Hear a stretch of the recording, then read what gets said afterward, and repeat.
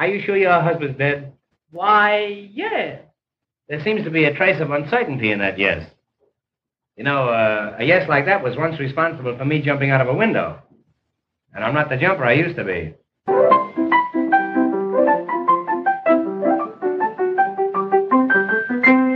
Welcome to the Marx Brothers Council Podcast, episode 21, No Snow and No Ice. And yes, you heard me right, the podcast is 21 today, which means that it's at last old enough to order a drink at an American bar. So if we sound even less coherent than usual, you'll know the reason why. For this edition, we're going back to what many of us quite erroneously tend to think of as the beginning of the story, the 1929 movie, The Cocoanuts.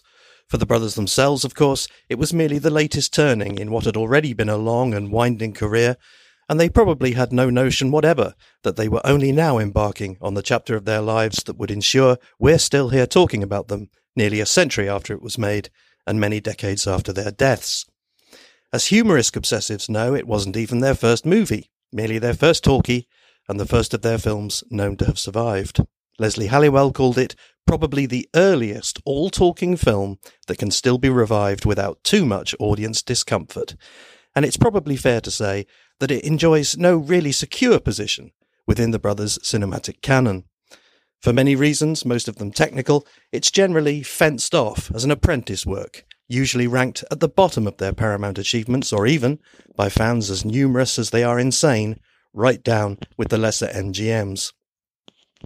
Advocates of the film, such as myself, however, tend to foam with passion on the subject. I place it at number 2 in their work, close behind Animal Crackers, and I'm predicting that you may find my co-hosts too are more warmly disposed to it than the average.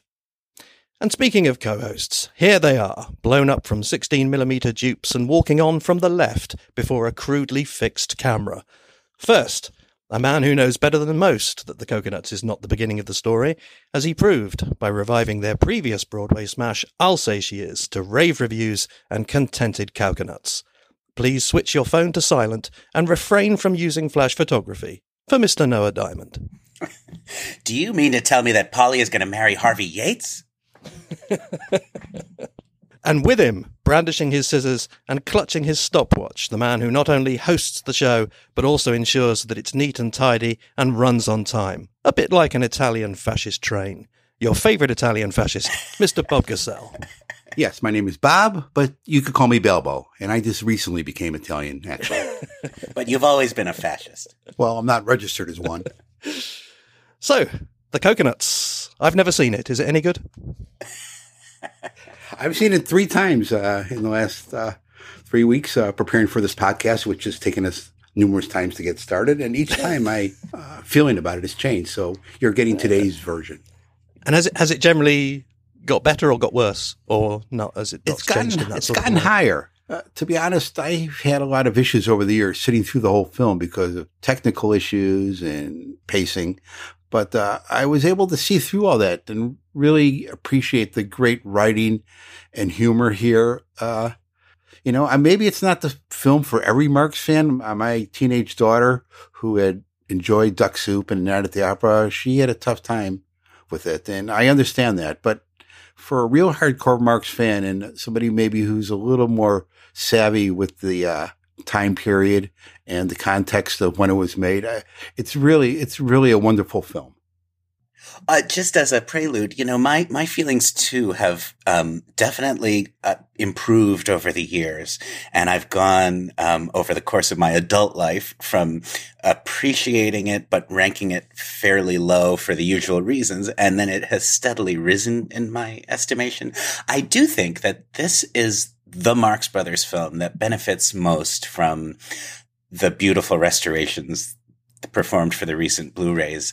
I'm generally sympathetic to the view expressed by you, Matthew, and others that it doesn't really matter with these movies having perfect sound and picture quality shouldn't really affect our enjoyment too much.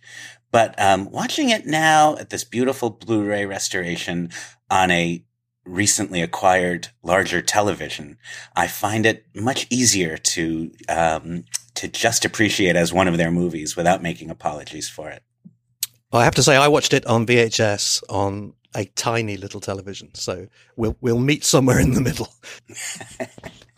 Okay, well, let's start at the very beginning then with the opening titles. First of all, we have them billed as the Marx Brothers, which is not something that happens all that often, just billed as a single commodity. They are, again, in Animal Crackers. After that, they're the four Marx Brothers for a while, and then Groucho, Chico, Harpo Marx Brothers, before becoming the Marx Brothers again in A Night in Casablanca, and despite a contractual stipulation forbidding it, in Love Happy. So that's of mild interest. But more interesting is what's going on behind it. When I was young, I could never quite understand why that little bit of film of those people dancing looked so weird. It's in negative, isn't it? Yeah. You're just seeing that for the first time? Maybe you should move beyond VHS, man. But that's a nice little touch, though, isn't it, for a film of its time, I think? It is. You know, one of the myths of this film is that it's a straightforward filming of the Broadway show, but not really true. First of all, as you can see on these musical numbers, like the opening, they tried a lot of experimental and different things, shooting up above, things in the foreground, shooting behind, a lot of interesting angles. The comedy scenes are pretty straightforward, but the musical numbers, they were quite ambitious.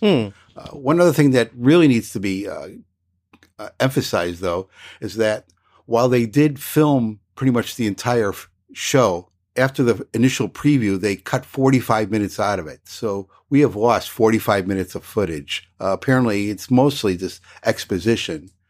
But a lot of the plot lines and characters really suffer because of it. We don't know who a lot of these people are. We don't know what their motivations are. We don't even know how they know each other.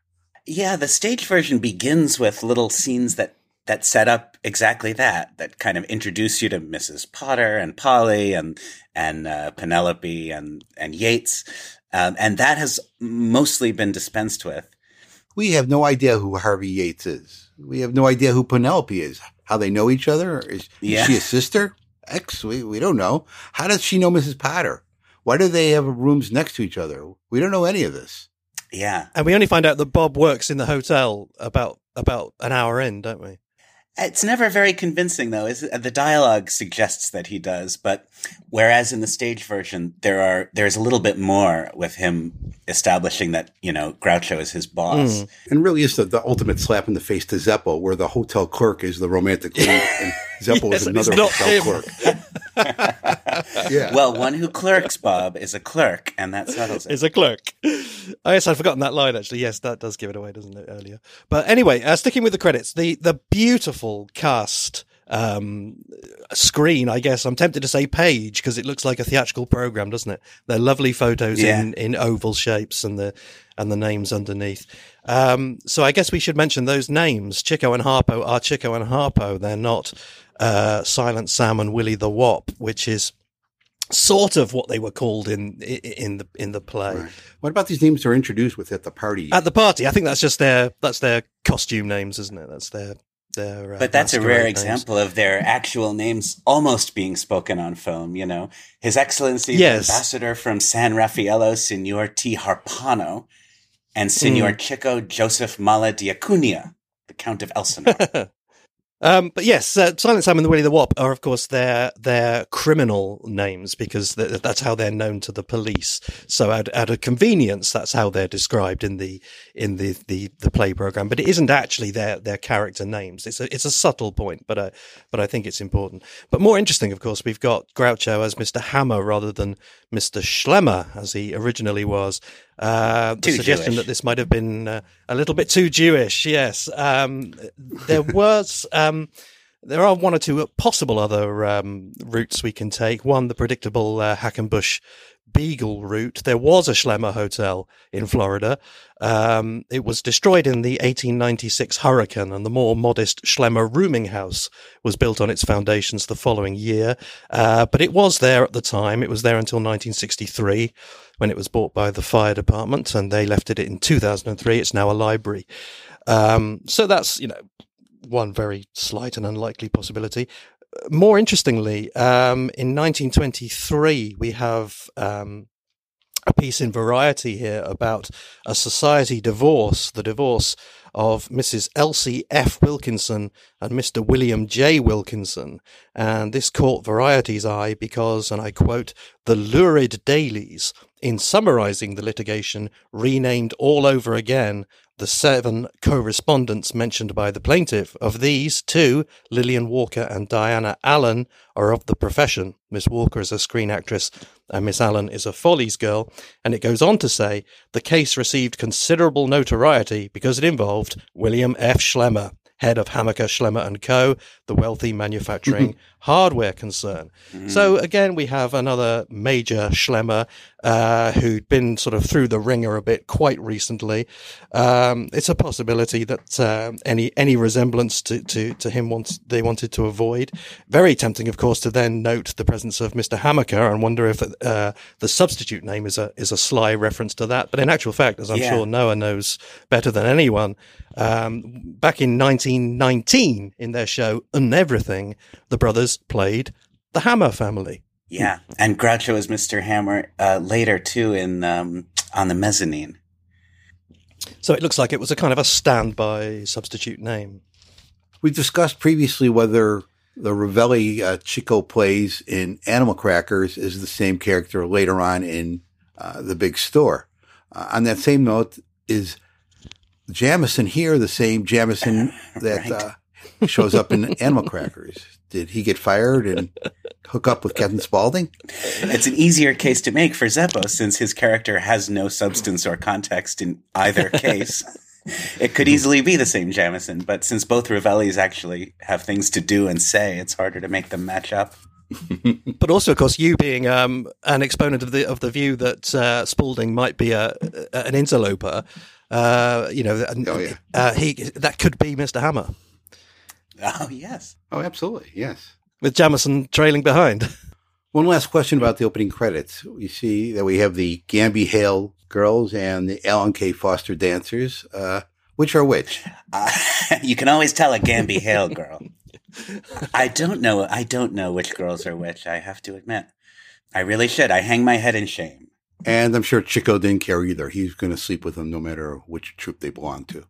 Right. Did he make his way through the Gamby Hale girls first and then move on to the Alan K. Foster girls, or did he mix it up more? And Zeppo got the leftovers. Okay, so the credits are over and we've now arrived at the lovely land of Florida where gorgeous women lie about on beaches smoking ciggies and laughing. And we get our first... Lots of smoking in this. Yeah, lots of lovely smoking. I do love smoking. It's so cool. Lots of lovely smoking. Filmed first through a twirling parasol, which is a nice touch. And then we get a peculiar montage of shots because some of them are very impressive. There's one shot of the beach, which appears to have artificial detail in the middle and real people both foreground and back. It's not quite Greg Toland, but it's pretty good. And then it cuts to some dancers in front of a hanging cloth with ripples on it.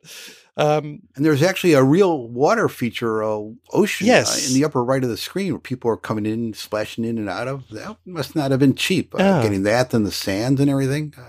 Robert Florey wanted to go to Florida and actually shoot some scenes for the opening, establishing scenes. But the studio said, no, you got a guy with a grease paint mustache. We're not going for reality here. You don't need to go on location. We'll bring Florida to you. And I agree, as you say in your book, Matthew, it really does create the feeling that we're watching the stage show because it's very much like a very well-designed and well-built stage set of a beach. I can't imagine they would have put that much effort into a stage show, though, with the sand. Probably not the sand and water, but I mean, the Broadway production of Cocoanuts was noted for being really over the top in terms of, fabulous production value. I think that was perceived as the main difference between this and I'll Say She Is. So I guess this is as good a point as any to bring up the technical problems people have with the film, like the famous quote about the camera having all the mobility of a fire hydrant caught in a winter freeze. My position has always been not that it's not the case so much as who the hell cares. I'm with Herman Mankiewicz, who said if Groucho and Chico stand against a wall cracking jokes for an hour and a half, that's good enough for me.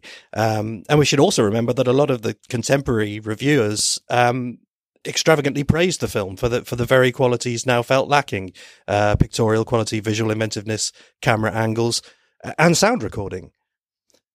And so much of it was shot basically live with multiple cameras running from different angles, where they would just cut from one angle to another. You were almost seeing live versions of these scenes, not like, okay, let's do, close up of Groucho's a little bit, and then we'll shoot this part. That was all basically one take, and they shot, they cut the different angles. Are either of you generally more sympathetic than me to the view that it's problematic, that the camera is very static and there's not a lot of mobility? No, I have no issue with the lack of camera mobility. My problems technically with the film are more with the audio. So a lot of the things are not mic'd really well. It's hard to hear. Just the age of the film, there's a lot of hiss. They didn't have the techniques down, and you weren't getting the real fidelity of Groucho Chico's voice, And to be honest, some of the transitions from scene to scene are just clunky because of the technology of sound editing at the time, and just the whole idea of bringing a stage musical. There was really no template yet, so just the filmmaking of the time is a bit of a distraction. But does it actually detract from your enjoyment? Not for me, but I could see how others might have issues with it, particularly those who aren't big film buffs. I'm completely with you, Matthew, in terms of the technical limitations or static quality of the movie not mattering to me a bit. However, traditionally, my take on this film used to be that it's not the technical limitations of the filmmaking. It's not that it's not cinematic enough or something, but that the Marx Brothers themselves don't seem entirely comfortable in this new medium, and that the performances are, I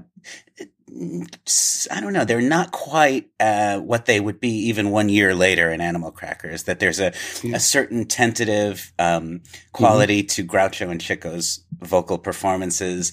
Our friend Trav SD has described the performances in this film as being strangely underwater. And to me, that's a good word for it. Now, this bothers me less and less every time I've seen the movie, to the point where it really doesn't bother me at all anymore. And that's why I do think this is the example of one where the restoration dramatically improves the experience. I used to just feel that the voices didn't have their full force. The performances didn't feel, I think Adamson says that there's a feeling that a powerful spirit has yet to be unleashed. I used to feel that more strongly. You also have to realize this was the first time they were performing material without a live audience. So they weren't really sure how they were supposed to pace their stuff, and whether they were supposed to really be acting and be more realistic or, anything. It was just all trial and error. Particularly Groucho. Yes. Sometimes he's a little too fast, doesn't give the right pauses. He wasn't really comfortable not having the laughs to play off. I also think they were exhausted. It's wonderful to think of how they were making this movie and simultaneously doing Animal Crackers on Broadway. I mean, it's so exciting to think that when we watch them in the Cocoanuts on film, we are looking at the Marx Brothers as Broadway stars. But they were probably dead on their feet from all that work. And I think Groucho in particular is so thin in this movie. I mean, he's always kind of thin, but even 1 year later in Animal Crackers, he's moved on to his kind of pear-shaped thin guy look. But in Cocoanuts, he's like emaciated. Right. It hadn't really struck me, but that's a very interesting point. Yeah. He's like emaciated in this movie. And I think he's overworked, he's exhausted. And we should talk about the supporting cast. Of course, Maggie is wonderful, but I don't know, the rest of them don't really do it for me. They seem to be on a really different wavelength than the brothers, not really reacting to them the way you would want. They don't really add a lot to my enjoyment of the film. I would make a case for Kay Francis, who draws me like a moth to a flame. Maybe maybe not the others so much. Maybe I just don't understand their character enough to know maybe where it's coming from. Yeah. Dumont too. I mean, Margaret Dumont is great, of course, but I feel she grows, to twice her stature one film later. I don't mean physically. Did anyone ever tell you look like the Prince of Wales? I don't mean the present Prince of Wales, one of the old Wales. And I do mean Wales. Yeah. I know. Mrs. Rittenhouse is a much more interesting and vivid and likable character than Mrs. Potter. Likeable, certainly, yes. I mean, this is all very interesting stuff, and we'll touch on it a lot more as we go along. It's certainly not something that I want to take up the cudgel about, but it's never been the way the film strikes me. They all seem to me fully formed and even at their zaniest at times. To me, it feels like a pilot episode of a TV series. All the elements are there, but they're not 100% refined yet. They've gotten the writing, they've gotten the performances, they know what they want to do, but they just haven't done it yet and gotten that last 5%, down. I think there's a general consensus that the film is a precious artifact. I think we vary a little bit on how entertaining it is or how representative it is of what the Marx Brothers did. But, I think having considered it a precious artifact for so many years has helped me graduate to fully enjoying it as I do now. Yeah, I agree. The material is just about on a par with Animal Crackers, but perhaps the presentation isn't polished enough yet, and that has stood in the way of my enjoyment.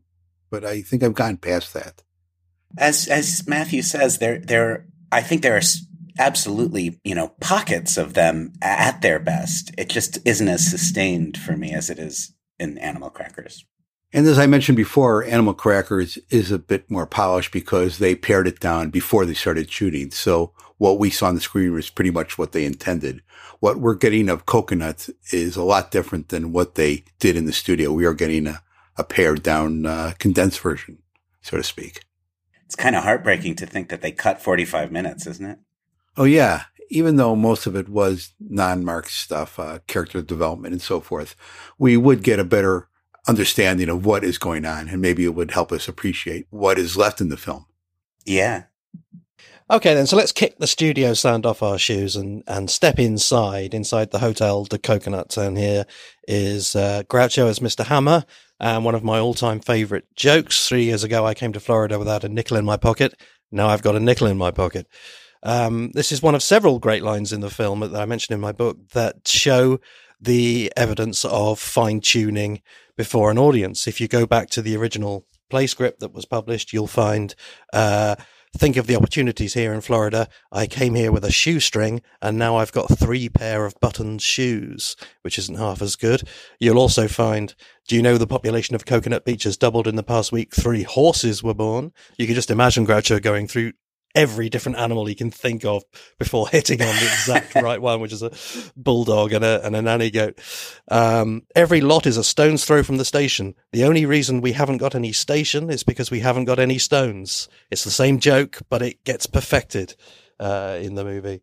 And we also have money is not everything and everything's not money. For all I know, that's an epigram. So you can see that legend of Groucho fine-tuning lines is not a legend. It's actually what he did, and it does pay off. Really, this scene is a great introduction to Groucho. Yeah. For people who have never seen it before, it's got all his best traits and all his best attitudes, all rolled into one little scene. I like the fact that in some of these rewrites, it certainly tells us something about Groucho's process, but also Kaufman's. In the original play script, there's a line in this scene. Groucho says, strike off your chains, strike up the band, strike 3, you're out. And I feel like that we can kind of see Kaufman at his desk there trying to figure out how to do this. It has all the structure and rhythm of a Groucho line, but it's not quite there, and the lines in the final version of the scene have a lot more polish. And I think for Kaufman, writing for Groucho, at this point, it must have been like suddenly getting a box of 64 crayons after only using red, blue, and green for years. What can I do with this instrument? So many nice lines. Kindly reserve 2 floors and 3 ceilings. Must be mice. I've no idea what that means, but it makes me roar with laughter. So let me ask this: the bellhops, they're girls. Since they're doing a dance step out at the end, I assume they always were girls, even in the Broadway show. I guess so. That's a good question. I'm not aware of much of a male ensemble, and I guess that was just decided like we'd rather have cute chorus girls in bellboy costumes. I'm looking at the opening night cast list now, and there are a few males listed in the ensemble. I suspect this was always the idea. The bellboys would be cute chorus girls. I love the way Groucho says, Now, if you boys will only be calm. Yeah, that is obviously intentional. Yes. Unlike some of the other faux pas later on in the film. Only in a Broadway show would the end of the scene involve the bellhops doing a dance step out. Hooray! They all kind of, yeah, a sweet little marching number, up and down some stairs. they all sort of cheer in this kind of unenthusiastic way that suggests they've already done a few takes. Yeah. And let's not forget Zeppo, who shows up to hammer some telegrams and for no apparent reason turns towards the camera to smile and let us know that he's part of the act. To be honest, the bellhop is actually more important than Zeppo is here. Well, and then we get a specific scene, which is just Groucho saying goodbye to Zeppo, which is sort of like being like, all right, you're out of the movie now. See that? I keep them dancing for their money. Yeah. Jamison, I'm going down. I'll meet the 4:15. Yeah. If I never come back, you'll know I'm still waiting for the train. Yes, sir. And in my absence, I'm relying on you to take good care of everything. Well, you can depend upon me, sir. That's fine. If any guests come in, take good care of them. Yeah. And think of me, Jamison. You bet I will. I'll be back someday. All right. Keep a light burning in the window. Yes, sir. If you can find a window. All right, sir. Goodbye, Jamison. Goodbye. I've transcribed this. Zeppo has 10 lines. They are as follows: yeah, yes, sir. You can depend upon me, sir. Yeah, you bet I will. All right. Yes, sir. All right, sir. And goodbye. I mean, for Kaufman, it must have been so great. It must have been like being given half a crayon.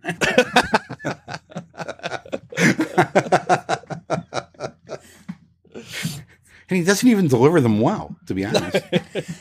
I think Zeppo seems kind of happy to be there, though, in a way that he doesn't always in later films. He's kind of plucky. Yes, yeah, he is. And there's an interesting... I'll talk about it a bit more when we get to the auction scene, but he's an unusual presence in that scene. I'll come back to that. Mm-hmm. But then we meet our villains, Cyril and Kay. Cyril Ring, the disappearing man of American movies, who, within seconds of completing this film, became Hollywood's busiest walk-on man for about another 30 years, but never again commanded a sizable role. Very rarely got a credit, very rarely had a line. There was some whiff of scandal. He's not very menacing here. He's not. He's a bit of a wet blanket, isn't he? But as you say, for some reason, he's hooked up with Kay Francis, the sexiest villainess of all time. And we have no knowledge whatsoever of what has brought them together, why she's egging him on. I mean, obviously we know that they want to steal jewels, but why they've teamed up and how. They have a past. Yeah? Is it a romantic past? No, I don't know, but she keeps saying, "Oh, it's just like the old days." You know? Yeah. You know. But I mean, he seems like the sort of milquetoast figure that she would never go anywhere near. I mean, obviously she's in charge of the relationship, isn't she? She's the one egging him on. But I would imagine that she could have had bigger fish to fry. I watched the film again last night with my cousin who is visiting and who had never seen it, and I think had maybe never seen any Marx Brothers movie. And it really stood out to him in this scene that Kay Francis is taller than Cyril Ring. He was saying that in a movie of this age, it seems very unusual to see a shorter man and a taller woman having a scene with some romantic tension. Yes, taller and more confident. For Kay Francis obviously went on to become a significant star of the 1930s, but as late as 1939, in an interview, she said that the most enjoyable experience she ever had in show business was making the Cocoanuts.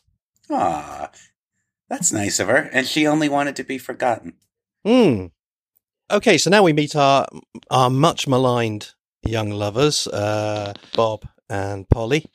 May I point out here that we sit for a good 5 seconds waiting for the scene to start, because pretty much all the music in this film was done live on set. So this had to be well orchestrated, well choreographed, that they were going to start saying their lines with the music underneath and then break into a song at a certain point. It had to be well rehearsed, and It's not well mixed at all because it's hard to make out their dialogue before they start singing. It's maybe worth mentioning here that this is where, in the stage show, Groucho had a song.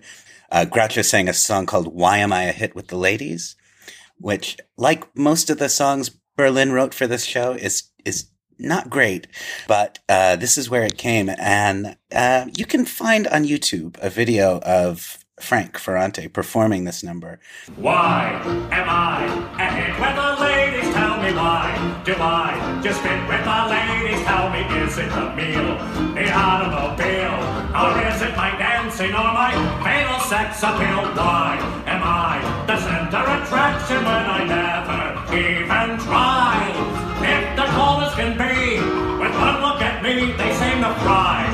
I wonder why. It's, it's not a great loss, actually, although it would be nice if Groucho sang something in the movie. As I think you've said in the past, Noah, you have to wonder if there was a kind of a broad and general feeling that perhaps the Marx Brothers shouldn't be singing in movies. I mean, otherwise it is hard to credit why something like that wouldn't be in it, but the bellhops marching up and down the stairs would be. Yeah, that the Marx Brothers are the stars of this musical film, and they don't sing, except a little bit in the shirt number later, as part of a group. By the way, at the end of this tune, you'll see that there is a band behind them as part of the background with people dancing. And I'm wondering whether that's the actual band that's been playing the music, or whether that's a band that's there to portray the band that's playing the music. Well, there was some controversy about that, right? Some felt that if you didn't show the orchestra on film, the audience wouldn't accept that the music was coming from nowhere. Anyway, getting back to Oscar Shaw then as Bob, yeah. Yes, he is not the most dynamic of characters. Yes, he does look a bit like Lon Chaney Jr. Yes, he does seem very pathetic dragging that wet architectural plan everywhere with him.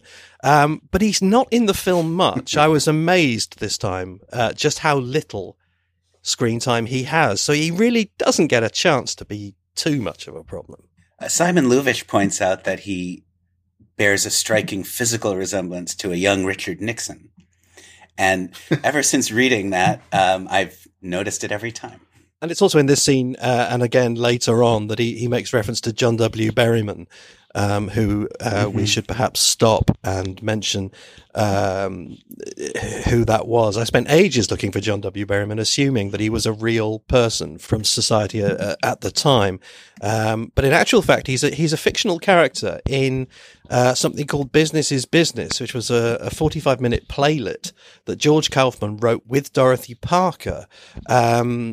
As a live accompaniment to the film version of Beggar on Horseback. This was something that as many of you will know, was done fairly often at the time. Short live shows to accompany big new movies. And in this little piece called Business is Business, John W. Berryman was a shoe tycoon. A pompous shoe tycoon described by Variety as a bunkum artist whose every mention of his own name is met with a resounding crash of the orchestra. So what we're looking at here is an incredibly subtle in-joke on Kaufman's part. It's a good name, isn't it? It's not exactly a funny name, but it's one that gets funny with repetition. Yes. Anything else we want to say about either Bob, Polly, or their little song? Well, I think The Skies Will All Be Blue When My Dreams Come True is just kind of a weak number, and I regret it a lot because I feel like having a low opinion of it lumps me in with those who deplore all the musical numbers. And I love a good romantic song from the 1920s, but this one is just not great, and particularly from a genius like Irving Berlin, it just feels like he was kind of phoning it in. The skies will all be blue when my dreams come true, and I'll be smiling through when my dreams come true. It's a very uninteresting song, I think, and The Skies Will All Be Blue When My Dreams Come True. Come on, Irving, you can do better than that. It gets quite strange as well, doesn't it? That Spanish castle I built in my mind will be a love nest, the practical kind. It's it's quite obtuse. That's where it gets a little bit interesting, though, isn't it? That's slightly like, oh, what's that all about? I mean, I'd rather have arcane than generic. Yes, yeah, true. Anyway, but let's forget that then, because Maggie debuts next, one who clerks Polly as a clerk, enormously in control of the scene already. I think true, not as three-dimensional as she later will be, but wonderfully imperious. And also, she gets a joke, she gets a laugh line. And I want you to remember that no Potter has ever been involved in a single scandal. How about Uncle Dick? Polly, it's a well-known fact that your uncle was drunk at the time. Very good joke. I can't recall any other time she had an actual punchline. Well, in A Day at the Races, when she says, "I never knew there was a thing the matter with me until I met him." Okay. But it is indeed rare. But it's a different kind of joke, you know. In this movie and in Animal Crackers, it's such partly because it's a younger Dumont than obviously we see in the later films, but here her undeniable beauty always occurs to me. And, I mean, she is a very striking and beautiful woman, and I think that was an essential ingredient in making it okay that Groucho insults her appearance so liberally. Well, let me ask a question here. Why exactly is Mrs. Potter and her family staying at this hotel? They seem to be very well off, but this doesn't seem to be the top place in Florida or the area. And also, why exactly is she hanging out with Mr. Hammer? They don't seem to have a past. It's not like Captain Spaulding where there's a hero worship thing going on. I don't really understand exactly why she's even hanging out with him. Maybe it was explained in one of the excise scenes, but they don't really seem to have any connection. I thought they were a well-off family who have somewhat fallen on hard times since her husband's death, and that's why she's so keen to get Polly married off to the Boston Yates. Yeah, that makes sense. Is there anything in the script that says that, or are you just... No, that was just my assumption. Because she was a widow, it is pointed out at one point clearly that she's a widow. So I just wondered if a bit like Maggie herself, she was forced to go back onto the boards, as it were, figuratively in Mrs. Potter's case. I think it's interesting that whereas usually, or in the later stories, Dumont has this kind of unswervable and inexplicable faith in Groucho. In this one, she kind of has that faith in the villain, in Harvey Yates. You know, she, especially in the stage version, she has lines about, you know, he lets her know that Polly and Bob have been seen together and people are talking, and she says, "Oh, I know I can trust you, Mr. Yates." And I wonder if maybe the seed of the later concept is here. Like, Dumont has this kind of misplaced faith in the wrong person, and it would just be much more effective when it was faith in Groucho. It also might be worth noticing that this is her first Marx Brothers role in the Cocoanuts on stage. It was just one of the miracles of their career that they found her, and she became, of course, their perfect foil. But characters like the characters she played did exist in their earlier work, you know, in On the Mezzanine, and even as far back as Mr. Green's Reception. There would be, as Groucho put it in the Marx Brothers scrapbook, he always had a big woman to play against. You know, when we talk about how the Marxists were performing Animal Crackers on stage here and how they'd have to run back and forth, we have to remember that Maggie was as well. Doing the same. Yeah. She had to go back and really perform a totally different character in Animal Crackers than she's doing here. Yes. And it's also worth pointing out that other than those five, this is not the Broadway cast. I mean, Dumont and the brothers have done this hundreds of times by the time they do it on film, but all the other principals, I believe, are recast for the film, and the material's new for them.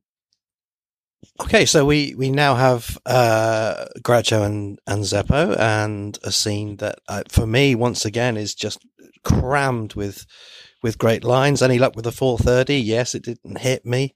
Get your hat and my coat and get out. And then with Maggie, you told me about this yesterday. I know, but I left out a comma. Take the alligator pears, take all the alligator pears and keep them. See if I care. You've never been an alligator. Don't let it happen again. All property owners vote on the size of the pipe. In the case of a tie, it goes to the Supreme Court. It seems to me just wonderfully energetic stuff, full of great lines. Get more good lines in 30 seconds here than you get in like all of Go West. Yeah. And Groucho's energy is up. This feels like an arrival of the full Groucho. Yeah. I never miss an opportunity to refer to avocados as alligator pears myself. Groucho found avocados funny. On You Bet Your Life, he often mentioned avocados. His hobby of growing small avocado trees he came up a few times. I also love in this scene when Dumont tries to interject something and asks if she can say something, and Groucho says, "I hardly think so," and just continues to plow right on.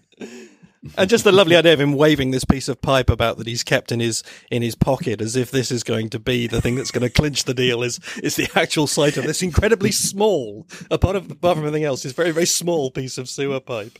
That's going to be what convinces her.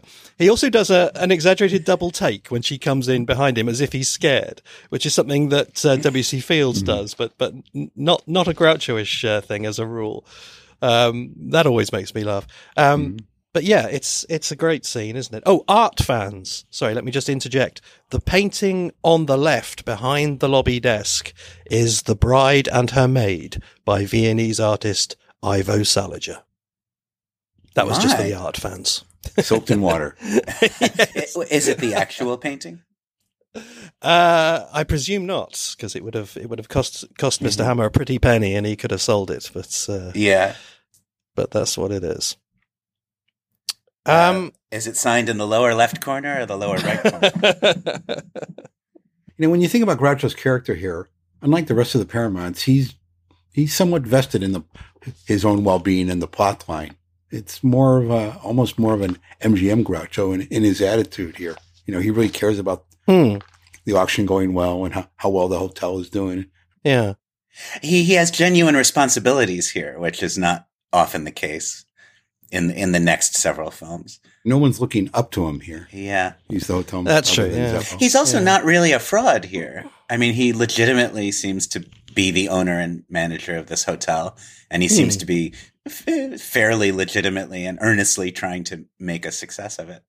Yes, I mean he's a fraud only insofar as he's a Florida land boom huckster, isn't he? He's Kaufman has obviously gone and deliberately found a kind of a real life function for that characterization that from here on nobody would bother with. Quite a clever choice, actually. Anyway, so now we're 18 minutes into the film and something absolutely wonderful happens. For the first time ever, 4 Marx Brothers meet. Yes. It's a late entry for Chico and Harpo, but it's a wonderful entry. And we have that superb choreographed moment of all 4 brothers walking around in a circle, shaking hands. Yeah. One of the great moments of their career. Yes. Yeah, 18 minutes in with the edits. It could have been 30 minutes originally. It's a perfect and even poetic moment. And it's one of the times in this film when you really do feel like if you squint at it, you could be watching them on Broadway. Yeah. And out of the blue, the lobby all of a sudden is crowded with people. Yeah. Obviously, I say all 4 together, but not for long, because Zeppo and Groucho will soon be startled by their first hearing of Harpo's horn, whereupon Zeppo will give his first rendering of what all Zeppo fans savour as his mid-scene escapes. Groucho rushes behind the counter. Zeppo exits the scene. And for the first time, which will be repeated in Animal Crackers, Harpo and Chico have basically come there, no bones about it, have come to rip people off. Yes. They brag about it. The Groucho, the hotel manager, they're basically there to rip people off. And they don't even have a good cover story. Yeah, we fill it up before we leave. Yes. And some of the antics in this scene are wonderful. Personally, I'm a little bit less delighted, I think, than most are by Harpo eating the buttons and the telephone and drinking the ink. But Harpo ripping up the mail is, for me, one of the sublime moments in the.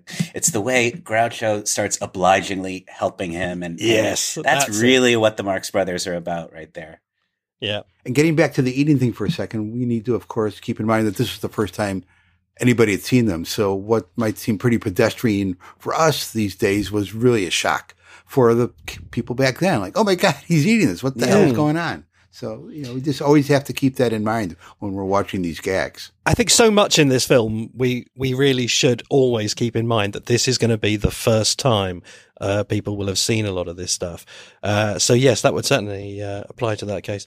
The pickpocketing, the giving of the leg, all that stuff that you might say, oh, they did better later on, but they never did it for the first time again. Yeah. A lot of this stuff is standard for them too, and it's clearly business that they elaborated upon in rehearsal. There's even a line from I'll Say She Is, and the boy wins a gold cigar, is just lifted straight out of the courtroom scene in I'll Say She Is. And of course, it anticipates the moment in Duck Soup when he shoots the record flung in the air and gets a cigar. Yeah. Oh, and a tiny subtle moment that makes me laugh is when Groucho offers the buckwheat flour to Harpo. Yes. And Harpo takes one and eats it, and Groucho says, "I'm so glad." We should point out that Harpo drank ink in Spanish Nights, their kind of interim show between Cocoanuts and Animal Crackers, because those ideas are often credited to Robert Florey, the film's director. Yeah. But the ink drinking, at least, was Harpo's own and predated it. Okay, the plot marches on. We have the first of many detectives with names like Hennessy, who obviously have previous experience of Harpo and Chico, but no idea whatsoever of how to go about apprehending them, despite the blatancy with which they display their criminality. He wanders on for a typically lugubrious scene. Oh, this guy was in the Broadway show. Basil Rysdale, who plays. Oh, was he? Yeah. I really like him. Yes, he and Dumont and the brothers. Yeah, he's wonderful. In addition to being a character actor, he was legitimately an opera singer. And later on, he gets to demonstrate that. Ah. I wonder if that suggested it somehow. Yeah, I wonder. Yeah. I like what comes next, which is the scenes where Kay Francis flirts first with Chico and then with Harpo, but particularly with Chico, because obviously she's playing up to him for a reason. But we do nonetheless get a sense of that kind of swaggering sexual confidence that apparently the real Chico possessed. There's a genuinely flirtatious dynamic between them, particularly when she says, "You know you look like the Prince of Wales." Better. How about when he says, "Maybe you got a good idea"? Yes. Huh? It always seems like just 1 inch away from creepy. Yes, yeah. But, that confidence is not what you would expect of the character. I'm going to post a photo of what the actual Prince of Wales looked like so we can get a better context. See whether or not Chico looks better. Yeah. And it's matched by an equally good joke in the Harpo scene where she says, "You look like the Prince of Wales," and he just nonchalantly says, "Oh yes, I do," and she says, "Oh, I thought that was an original idea of mine," and he does a face like, "Oh no," it's as if it had been said hundreds of times. Yes, he's beautiful in that scene, and it's a great example of Harpo, and all the Marx Brothers are they're examples of this. It's so much subtler than people think. It's not so big and broad and crazy and manic. Harpo is tiny. It's just these very subtle little gestures that add up to this kind of satire of social mores, But it's extremely subtle. One wonders if it could possibly have been that subtle on stage. In the Penelope Chico exchange, I'm duty bound to point out there's another lift from I'll Say She Is about the coat. It doesn't fit you. I know, I had it made to order. Also from the courtroom scene in I'll Say She Is. And in good trivia, point that we get the first musical performance by a Marx Brother on screen, and it's Harpo playing the clarinet. Yeah. Clarinetto, yeah. Which is another delightful reason to be thankful for this movie, isn't it? Is it him actually playing, or is it somebody off screen playing for him? I think it's him. I think it's him. Okay. And he certainly played the clarinet. Mm-hmm. We then move on to another historic first, the first Groucho and Margaret Dumont wooing scene, and again, for my money, it's a classic straight out of the gate, fully formed. Maggie, I think, is a little bit spikier and sparkier than she would eventually be, and she has a truly terrifying What? Oh, That's an insult. at one point. Which is interesting because he's been insulting her the whole time, and she picks some random joke in the middle of it to say that's an insult. After he's called her a whale and everything else, which she's just not responding to. Yeah. Yeah, but being compared to a suit is an insult. Yeah. I find this scene a little, I mean, it has its pleasures, certainly, but I find it weaker than their later love scenes. And partly it's that it seems a little inorganic, the way Groucho gets confused. If you were inside out and I was upside down, he doesn't seem to really earn that verbal mix-up. He just kind of decides to get flustered, which is untypical of him. And it's so unbidden by the scene. It feels forced. There's also something about the way she says, Will you keep your hands to yourself? it's like a little too real, a little too plaintive, and it makes me feel sorry for her more than I want to. But she does get her first ever, "What in the world is the matter with you?" which is something I'll never get tired of her saying that. And the blue serge suit joke from the Napoleon scene, and I'll say she is. Ah. And the fact that she's a widow and that Hammer even knows this sort of comes out of the blue. And it sort of hints to the fact that perhaps there was more to their backstory that has been cut out of the film. This too, like later on in Duck Soup, when he suggests that her husband's not really dead, but is just using that as an excuse, and she held him and kissed him, and so it was murder. Like, because the comedy is so strong and so sure of itself there, no cruelty or pain comes across at all. But here it does feel almost a little too cruel, cross-examining her about whether her husband is really dead without a great joke attached to it. Yeah, we don't know what their history is or the background. At the beginning of Duck Soup, we know that they know each other. So here we have no idea whether this is like within an hour of the meeting. Mm-hmm. Especially as well, bearing in mind that she was a real widow of not so long ago. Her husband died. Yeah. You have to bear that in mind, I think. Yeah, it's a 3-star scene for me, but not a 4-star. One little subtle It's a template. joke that made me laugh this time that I didn't remember particularly noticing before is towards the end he ends up kind of on his knees with his arms around her waist, and he says, "Can you come down a little bit?" As if she was the one in a strange position rather than him, He is getting awfully familiar with her, considering she said to get his hands off her. In the scene where he says, "I'm stuck with the hotel. Why don't you grab me till you can make other arrangements?" That's an interesting moment. That almost feels like a real line from a romantic comedy. And it sort of feels like he is earnestly suggesting to her, like, hey, we'd be good together, don't you think? And it has a more realistic note to it than their later love scenes usually do. So is it at this point that the Little Bungalow song should have come in and maybe, sweetened that situation a bit? Yeah, this was one of a few places where that song was performed in the stage version. A Little Bungalow is one of a number of songs from the stage version of Cocoanuts that you can hear on YouTube. There's a Victor recording from 1926 called Gems from Cocoanuts with the Victor Light Opera. And you've got A Little Bungalow and the Monkey Doodle Doo, Tango Melody, which is heard instrumentally in the film but not vocally, and Florida by the Sea, and also the song Lucky Boy, which was sung twice. Here's A Little Bungalow now, performed, I believe, by Billy Murray. A little bungalow, an hour or so from anywhere. A little golden air, kind of bed for two. Among the shady trees with birds and bees and lots of air.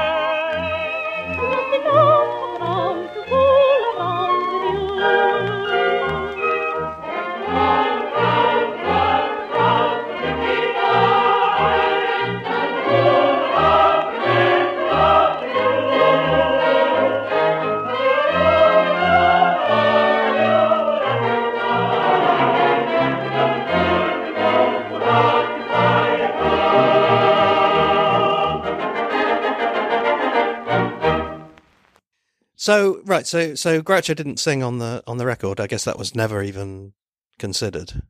Oh, unfortunately not. Yeah. This may have, I guess it's fairly likely though that this was in the preview cut, before those cuts were made. I guess we know the song was in it. Whether it was performed by Groucho, I'm not 100% sure, but I suspect so. Okay, next up is another of those key firsts. It's our first ever harp solo. And yes, I guess his name is a tip-off, but for many audiences seeing it for the first time, seeing this wild dervish-like comedian suddenly giving way to the muse in so simple and gorgeous a way, it must have seemed utterly magical. Obviously filmed live, filmed mostly from one angle, tight on the strings. Very, very simple, very, very beautiful. And not a bad melody either. Yeah. Once we take those hokey lyrics out.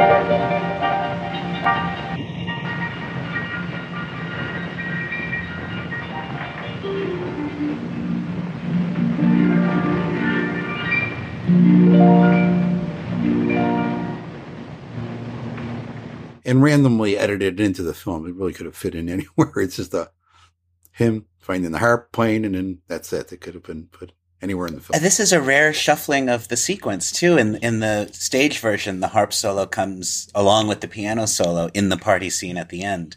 But here, I think it's very wisely moved to earlier in the film, and it's not. There's no context around it, but it works a lot better in terms of pacing, I think, than if it was lumped in with the piano solo at the end.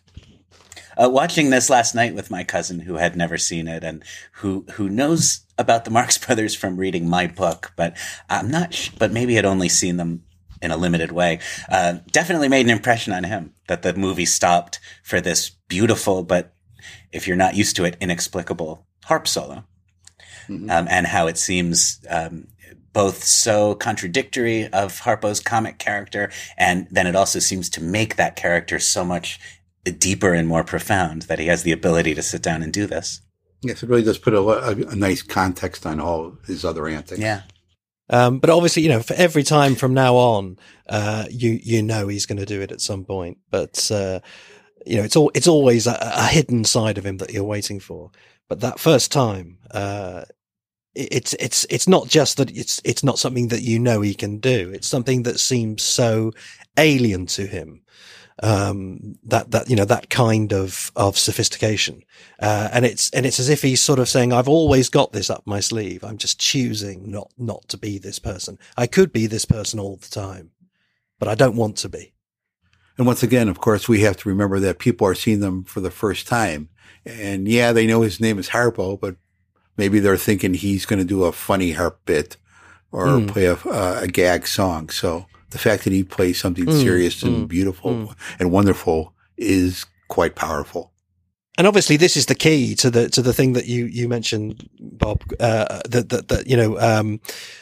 Reviews for years ever after say it's good, but it's not as good as the Cocoanuts. The Cocoanuts is always held up as the gold standard.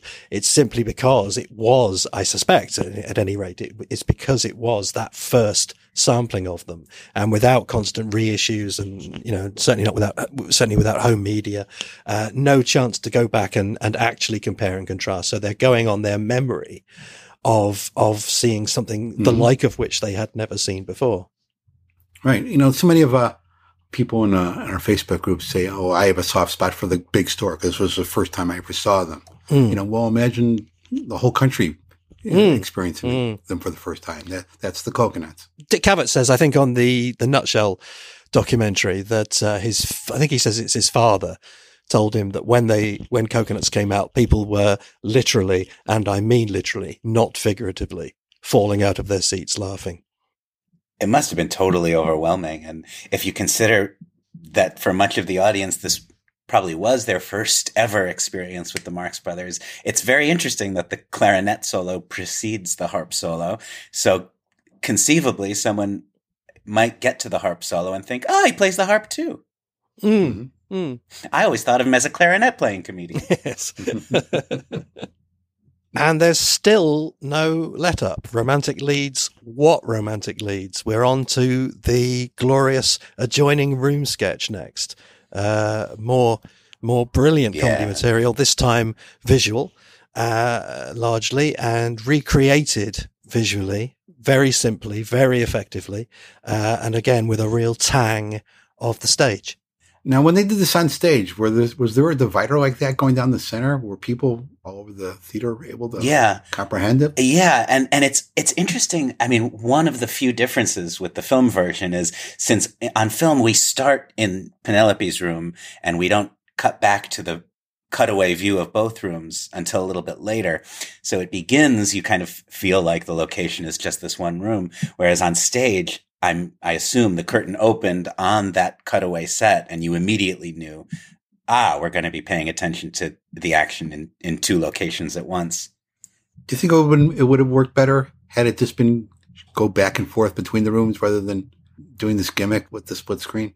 No, I think that's what's novel and interesting about it. And, what makes it so wonderfully busy that we can simultaneously see an exit and an entrance happening at the same time. I'm not that crazy about it. I mean, it's well executed. It's certainly frantic, but I don't find it especially funny or entertaining. It's well done, and you can see that they've done this on stage 100 times, 1,000 times, and that they have these the door slamming cues to know when to come in and come out, which also begs the question of if the audience was laughing real hard if they ever missed the cue because they didn't hear a door slam. I'll bet the timing has a lot to do with, what the laughter was like. And, it has that sort of percussive, farcical, machine-like, timing to it. And it's the first of many descendants of the Napoleon scene, including even some of the same dialogue. Did he go? Who? Anybody. That's from, Napoleon. There are so many individual beautiful moments here. I love, at one point, Groucho makes an unnecessary trip into the room to walk around the detective in a circle without being seen, that is the Marx Brothers, just for the pure joy of being mischievous. It totally, not useful to what the plot is trying to accomplish, but Groucho can't resist the fun of making that extra trip. I also love his little twirl. It seems like maybe an accidental moment, but at one point the camera is panning across and Groucho is sort of caught in this twirl where he does a kind of, I don't know, like an action-packed sort of double take. It's a beautiful moment, and every time I see it, I think that should be included in a montage of some kind. It's a very dynamic moment for Groucho, and it has to do with the movement of the camera. Penelope actually has a couple moments here that make me laugh. With all this madness going on with people running in and out, she finds a 2-second lull as safe to go in and actually steal the necklace. Yeah. It's been going on constantly for 5 minutes, and because it stops for 5 seconds, she thinks it's okay to all of a sudden run into Mrs. Potter's room. But after she steals the necklace, she's in Mrs. Potter's room.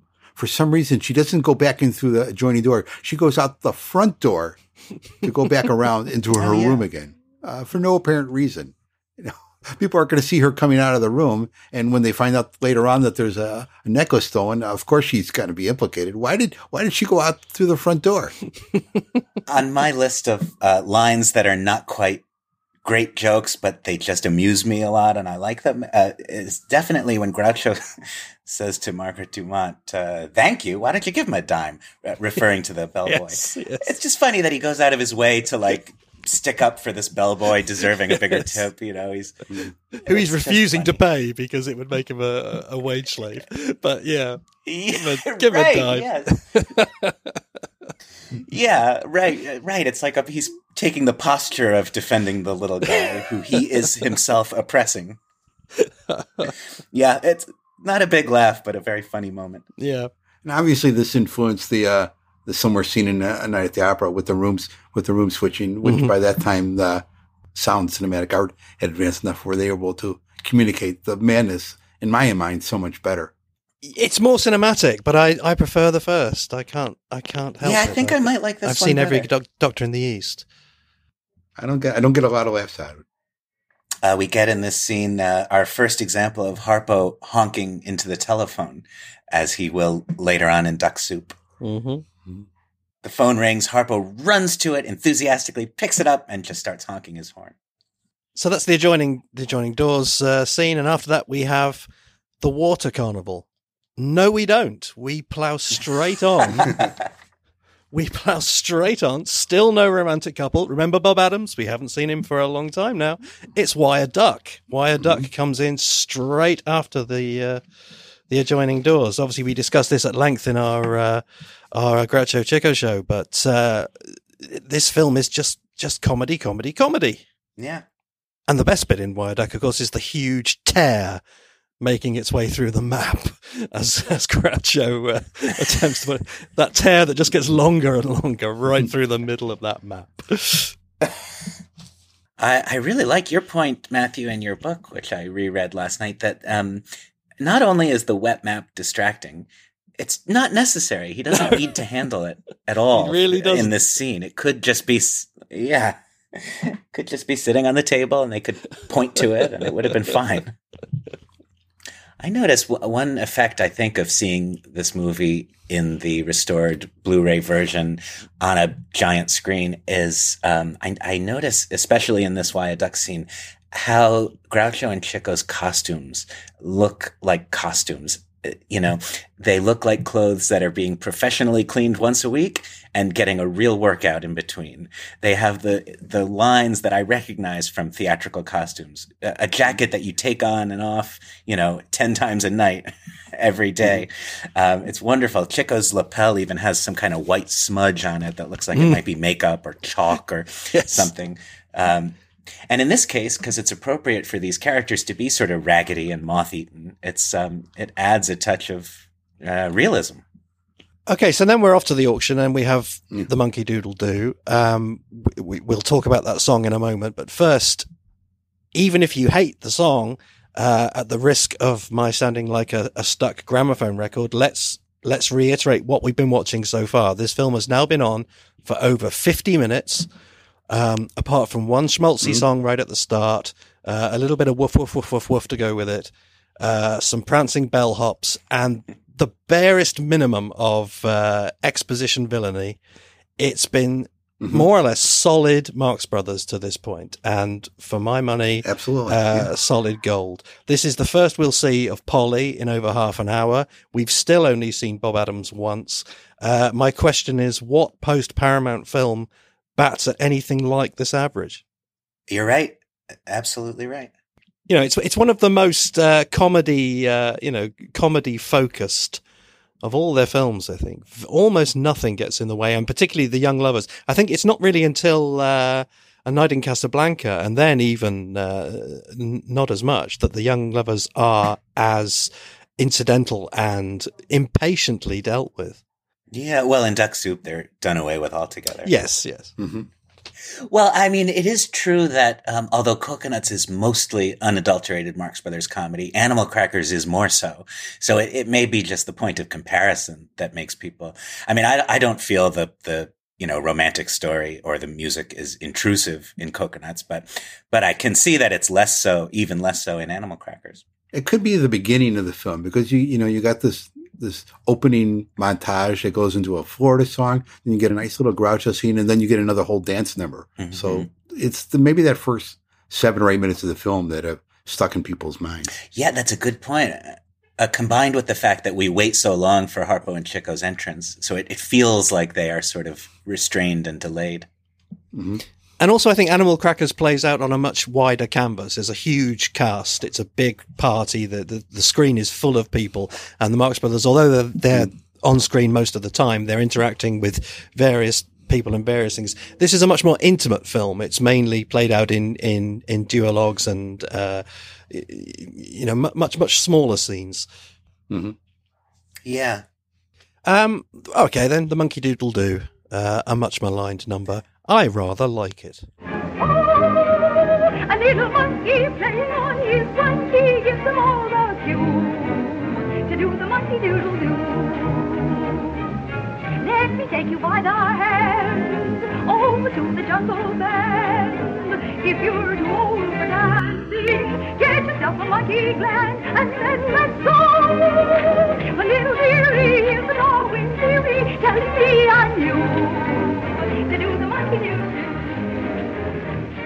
I love the number. To me, this is the good song from the Cocoanuts. I think it's great, and the one Irving Berlin composition in this work that really does it for me. I'll tell you who doesn't like it. The people in the scene. Yeah. they're walking around. They're having conversations. They're not paying attention at all until maybe the last 5 seconds where they turn around and start applauding. Not until they're not impressed at all. Not until Celebrity Day in the big store, where Tony Martin records that record and draws a crowd of 0. Has a crowd been less interested? Yes. Just watch the other people in the scene as this musical number is going on. They couldn't be less interested. In my lecture, my illustrated lecture, The Marx Brothers on Broadway, there's a bit that I love doing where I play the recording of the Monkey Doodle Doo and show the lyrics on the screen, and speak through the lyrics too. And if you really dig deep into the lyrics of this song, it's very rewarding. There is even a monkey gland reference, which I think is more than any of us could have hoped a monkey for. gland reference, and the rhyming of dearie with Darwin theory is lovely. To think Darwin was worried about mangoes and gangos. To think Darwin was worried about the effect his discoveries might have on on the cultural pool. Would it get bastardized? Would it get trivialized? No, of course not. I know it is, I guess, a minority opinion, but I think the Monkey Doodle Doo should be our national anthem. Okay, then we go straight. Let's point out that Irving Berlin wrote 2 songs called The Monkey Doodle Doo. This is the second. Oh. There's no similarity between them. They're completely different songs. But I think it was 1913 or 15, he wrote an earlier Monkey Doodle Doo and then this one. And that's remarkable in itself. And it is. I can only conclude that. But it has the lyric, Monkey Doodle Doo. Both. The lyric and title, yeah. That's the only, the similarities begin and end there. And that's... So is it a common slang?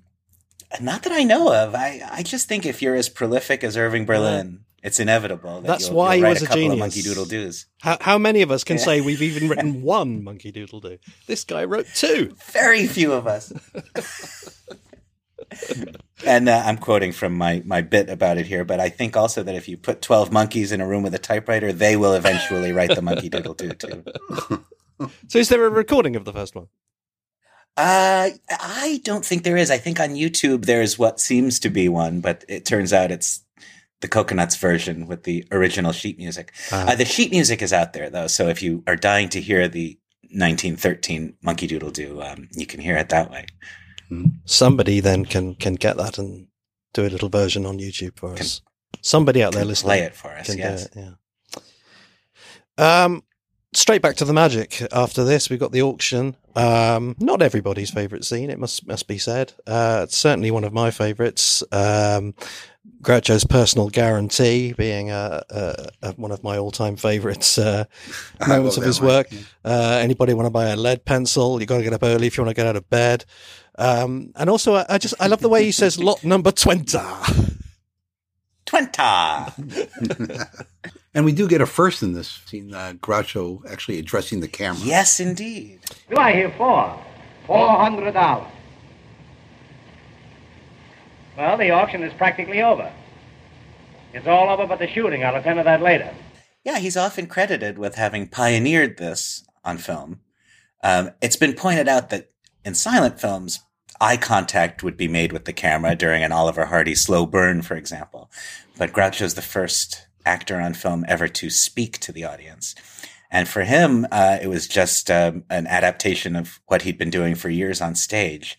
But apparently it was noted, and it was sort of a bracing moment when Groucho looked at the audience and spoke to them. It also, we might as well say in this podcast that just the sounds of Groucho's and Chico's voices in this film are little revolutions in themselves compared to the very stilted mid-Atlantic theatrical diction that all early talkies are full of. These guys are just talking like street people from New York. Yeah, just comparing them to the rest of the people in the film. Yeah. You know? And we can see where a later scene was influenced. Chico making a mess of this auction. You could see how this influenced the cigar scene and at the circus and how they look back, you know. Yeah. A lot of people who don't like this scene point to that as one of the reasons. They say in the later films or the subsequent films, Chico is wily, whereas here he's just being stupid. He just doesn't get it. But I think actually about halfway through the scene, it turns, and I think he does get it, and it becomes a duel between him and Groucho. That lovely bit where Groucho says, too late, in a really strange high-pitched voice that he doesn't normally use. Yeah.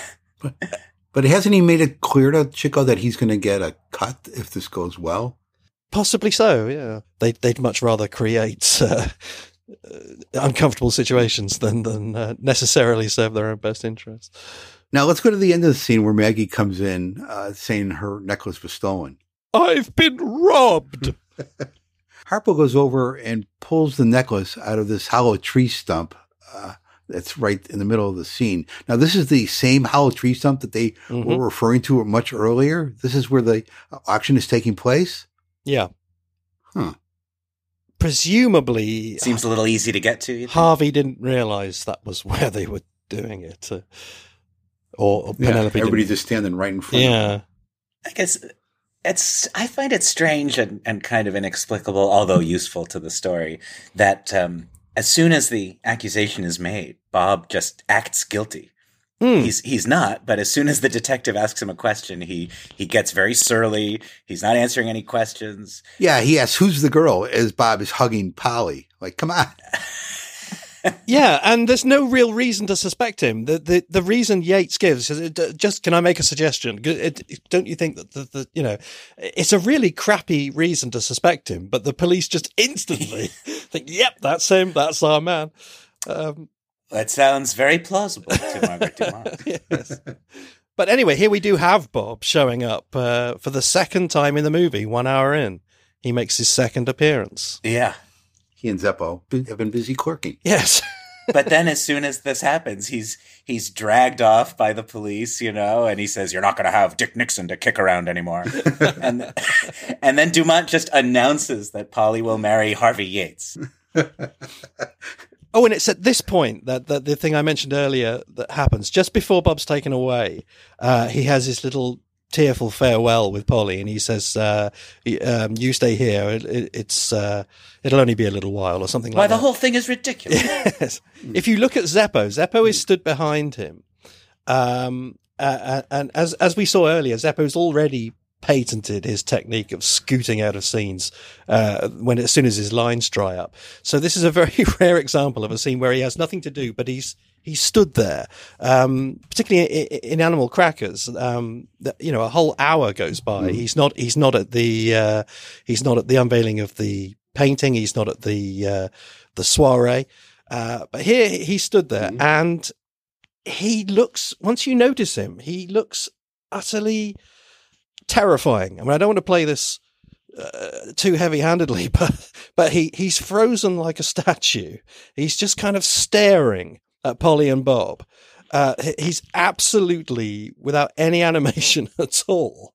And once you notice it, you can't take your eyes off him. It's a longish moment between Polly and Bob, and stood behind them is Zeppo like the angel of death.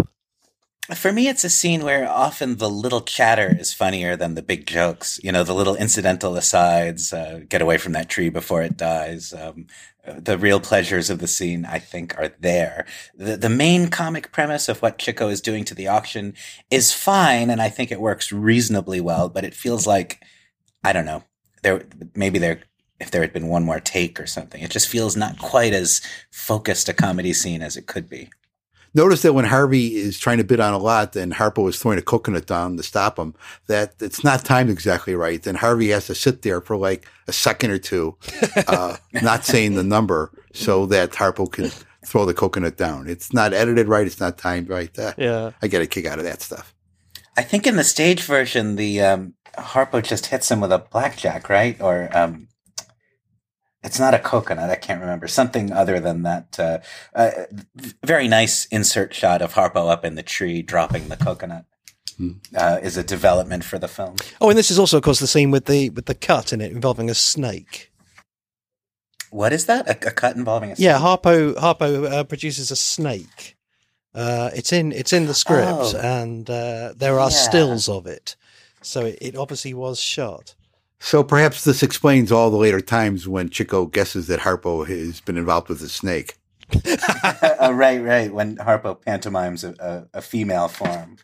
And we get one of those weird moments where things happen twice, like in Animal Crackers, where Groucho gets out of the carriage twice. This time we get the inspector walking in to the middle of the crowd twice, once on a medium shot and once on a long shot. I love those. Okay, so now finally the plot has asserted itself. So we should be in for a downward turn. Bob has been carted off to jail. Polly has been paired off with the odious Harvey Yates, and we're at a kind of a sentimental helping the young lovers moment. But what actually happens is yet another rather wonderful moment. Harpo with the lolly, which is, I think, one of the transcendent moments of world cinema, comparable to the last shot of City Lights or the end of Bresson's Pickpocket or the leper scene from Rossellini's St. Francis. Harpo's face, the utter innocence of it. Again, what audience member would be expecting such a wonderful moment at this point? Yeah, I agree. It's a beautiful little moment. So beautiful that it was repeated in Animal Crackers. And it takes the edge off the earlier scene where he has come out of Penelope's bed as the scene fades out. It sort of softens the whole character. But like the harp solo, it kind of pulls the rug from under the audience. You can't quite put your finger on this character. He's not who you think he is. There are contradictory sides to him that add up to a confusing but extremely attractive whole. Yeah, he eats telephones and he steals silverware, but he's the guy whose shoulder you cry on when your heart is broken. Time then to get Bob out of jail, the prison breakout scene. Some good laughs in this scene. It's important to point out that it's a new scene. It's written for the film. Hence Chico's comparative lack of familiarity with it. But let's not get carried away about that. Yeah, I want to get into this. There's this thing that's been going on the internet where people are claiming that Chico forgot what was going on or messed up his lines and that Oscar Shaw had to cover for him. But to me, it's clear that Chico says Yates and Polly. It's a little sloppy, but it is all there. So I don't know why people think otherwise. If he had forgotten, they would have taken the scene again. I mean, they weren't that cheap on film. Well, there's one point of confusion, which we'll get to if you play the clip. You've got to come out. Polly, she wants you. Polly wants me? She got to have you because tonight she's going to be engaged. Engaged? Yes, going to be married. Mrs. Potter, she's going to give a big engagement dinner. Who? To who? To Polly, the Yates to Polly. Everybody's going to be there. Polly's going to marry Yates? That's right, that's right. Come on, let me out of here. Get me out of here, quick. So it's all there. Chico says Yates to Polly. Yeah, he's obviously stumbling. He's obviously unfamiliar with the lines. But what the problem is that when he says, to my mind, with 100% clarity, to Yates to Polly, other people hear engaged to Polly. In other words, he doesn't say the name Yates. Do. You hear engaged. That's always how I've heard it, and only when reading it the other way in your book, Matthew. have I gone and listened to it and thought, oh, okay, now I feel like it could be either. I had read about this mess up, and I'm watching the scene like, okay, where's the mess up? And it doesn't come. And I went back and I said, and I saw that people didn't hear that one line. Yeah. Right. And it is maybe not as emphasized as much as it should be, but it is all there. Yeah. He's obviously not saying it properly, but he does get that information across. It's interesting that, I mean, even if you accept that he is saying Yates to Polly and therefore clearly making his point, because as you point out, Chico still seems to be rather struggling here. It still holds up. Like the idea that he didn't quite know his lines here still holds up. Yeah. And it's what it winds up being is an unusually naturalistic acting moment for Chico. In contrast to what Oscar Shaw is doing. Yes. Which is a whole different type of acting. Who has ever said when sitting in jail, I might as well be here as any other place? It's such a bizarre thing for a prisoner to say. For what it's worth, I'm looking now at a transcript of the closed captions, which does have the line the way you guys hear it, Yates to Polly. Now, that's obviously the way somebody heard it when they were writing these titles up, but for what it's worth, there it is. Yeah, I think with the improved sound on the new Blu-ray and everything, I think you can definitely hear the t and the y and there's no g and there's no n.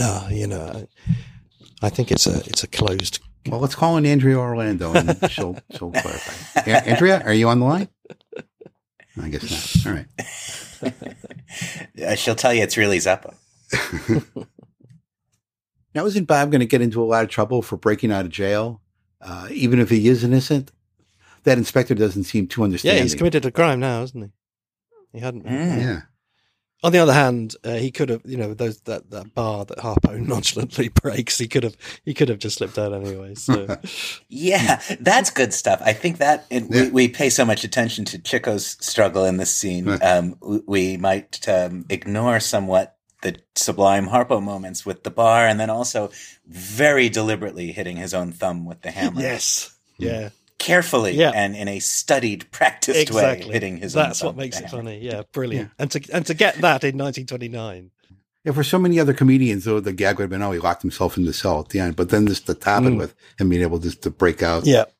That's just a total understanding of where the character is going. Right. And what makes the Marx Brothers special. Why they aren't Laurel and Hardy. They're not inept. They do the wrong thing out of joyful irreverence. Mm-hmm. So next we have a scene, or we think we're going to have a scene, with Groucho, Harpo, Chico, and Bob. But interestingly enough, Chico does a Zeppo. He actually excuses himself and leaves. Yeah. Which is odd, because you would have thought he might have usefully added to the fun here. But we get some excellent Harpo thievery. Some really impressive, not just funny, but actually impressive. I'm just going to put it by the garage. Wow. It's our new video doorbell. I don't know what the woman's doing. Get away from here. Sorry about that. So we get some excellent Harpo thievery. Beautiful. It's interesting. I always wanted to see how Bob got the watch back to Harpo, because it is done in basically one take. When they drop all the silverware, or when they drop all the stuff and they bend over to pick everything up, you could see Bob sort of taking off his watch and handing it back to Harpo. If you watch closely. Okay, so look at that. But it is almost like a Groucho Harpo scene. Almost, yeah. The scene has a very spontaneous feeling. It feels very off the cuff, which doesn't hurt it at all. It's wonderful. And I love Harpo's attitude. I mean, it's not just the beautifully practiced physical comedy, but the glare, the I'm better than you smile that he gives both Bob and Groucho as he keeps returning their possessions to them. It's also great that he's stealing things just for the joy of it. Adamson says he gets the greatest pleasure from giving back what nobody knows he stole. Yes, very true. On stage, this scene was immediately followed by a gag that we've talked about a bit in the Marx Brothers Council group. A very quick scene in which Groucho brings on 6 musicians who are all named Manuel. introduced one at a time as Manuel and another Manuel and you two, Manuel. And then he explains that these boys are Spaniards. He says, I'm just going to give this to you in prose. I'm not going to do Groucho. But as written, the line is, that is, they're not real Spaniards. They're fake Spaniards. They are Spaniards like the Marx Brothers. They're Spaniards, but the accent is on the last syllable. They're Span-yids, which is a remarkable line in numerous ways. For one thing, just the use of the Yiddish term yid, which means, technically it means Jew, but in Yiddish it usually just means man. A lot of Yiddish jokes begin that way. A yid was walking down the street, but it just means a man was walking down the street. And then name-checking themselves. Groucho actually saying the words Marx Brothers. What a weird moment it must have been. Well, they were not hesitant towards dropping pop culture references, and by this point, they were part of the pop culture. Yeah. I wonder how meta that felt on Broadway in 1925. Maybe it didn't at all, but it seems remarkable now. Mm-hmm. Also, an award for Oscar Shaw for being the actor who says the line, Granada Road, Coconut Road, more often than anyone else in human history in the space of one scene. Granada Road, Coconut Road. I should bring up here, has there ever been anybody more dapper on screen than Oscar Shaw here? He is just... No, he is, never. Is so well coiffed for a hotel clerk, especially. Yeah, those bright white pants and what appear to be spats, but I think they're really kind of saddle shoes. It's no wonder Polly was all over that. Yeah. Bob, it's as though you're wearing spats, and yet you aren't. Also, a lovely redundant line I forgot to mention in this, coming so late in the film. Bob asks Harpo something, and Groucho says, that's a great guy you picked to ask. Yes. So we are presented here with the conundrum of whether Harpo could talk, as at one point he appears to whisper in the Bob's ear. Yes. Is he actually whispering something and covering up with a honk, or? I think he must be, because we'll come to another one soon. Shortly, we will come to another. So yeah, I think it's definite that he can talk in this film. Obviously, we've got Hennessy or Henderson or whatever he's called saying this one's letting on to being a dummy. We have that moment, and there's another one coming up. So yeah, I think it's case closed, at least as far as this film's concerned. Oh, to another question about the nature of Harpo. In case we needed any more confirmation that the character has red hair. In the stage version, at one point, Groucho refers to Harpo as Red Grange, a football star of the 20s who had red hair. You talk for a second. I've got to feed my cat. I'll be back in 30 seconds. That's a euphemism if ever I heard one. It's interesting here, isn't it, that it feels like we're going to get the silverware dropping routine, but we don't quite. I'm very surprised we don't. Yeah, they had obviously no particular idea that they were going to be filming Animal Crackers next. Yeah. I mean, stolen silverware does come out of Harpo's sleeve and is acknowledged as such, but it's not quite the whole production. I think it was on stage. I mean, I think on stage they just shamelessly repeated that routine in all three Broadway shows. Okay, I'm back. Yeah. Okay.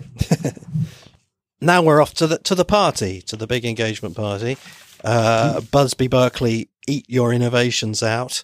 We have some aerial shots of geometrically arranged women. Again, quite a novelty for the time. So this was a costume party that was thrown together at the last minute in honor of the engagement? Is that what's going on? Yes, but they took the time to film a dance sequence in an innovative fashion. At the ramshackle Hotel de Coconut. It is actually at the hotel, isn't it? That's where... the 50-cent dinner with Joe. Anticipating the later innovations of Esther Muir's husband. Yes, indeed, yes. Polly gets to sing again. This time on a large wicker chair of the sort later made iconic by Sylvia Christel in the film Emanuele Ravelli. Yes. And she's singing the song The Harvey this time, right? No, that's a good point, yeah. Yes, she's singing, the skies will all be blue when my paper's wet through. She looks and sounds great, but enough already with this song. Oh, and of course the boys enter one at a time, announced just as they do in Animal Crackers, but this time at the end of the film. Mm-hmm. Yes, indeed. I wish we could see their costumes in color. Yeah. One of the few times in a Marx Brothers movie I ever think I wish this was in color, but those costumes are eye-popping. And a wonderfully humiliating exchange for Zeppo on his entrance. Bob, you can hopefully play the clip here. He comes in and he says, "How do you do? How do you do? Is Mr. Hammer coming? Mr. Hammer? Yes, he'll be here directly."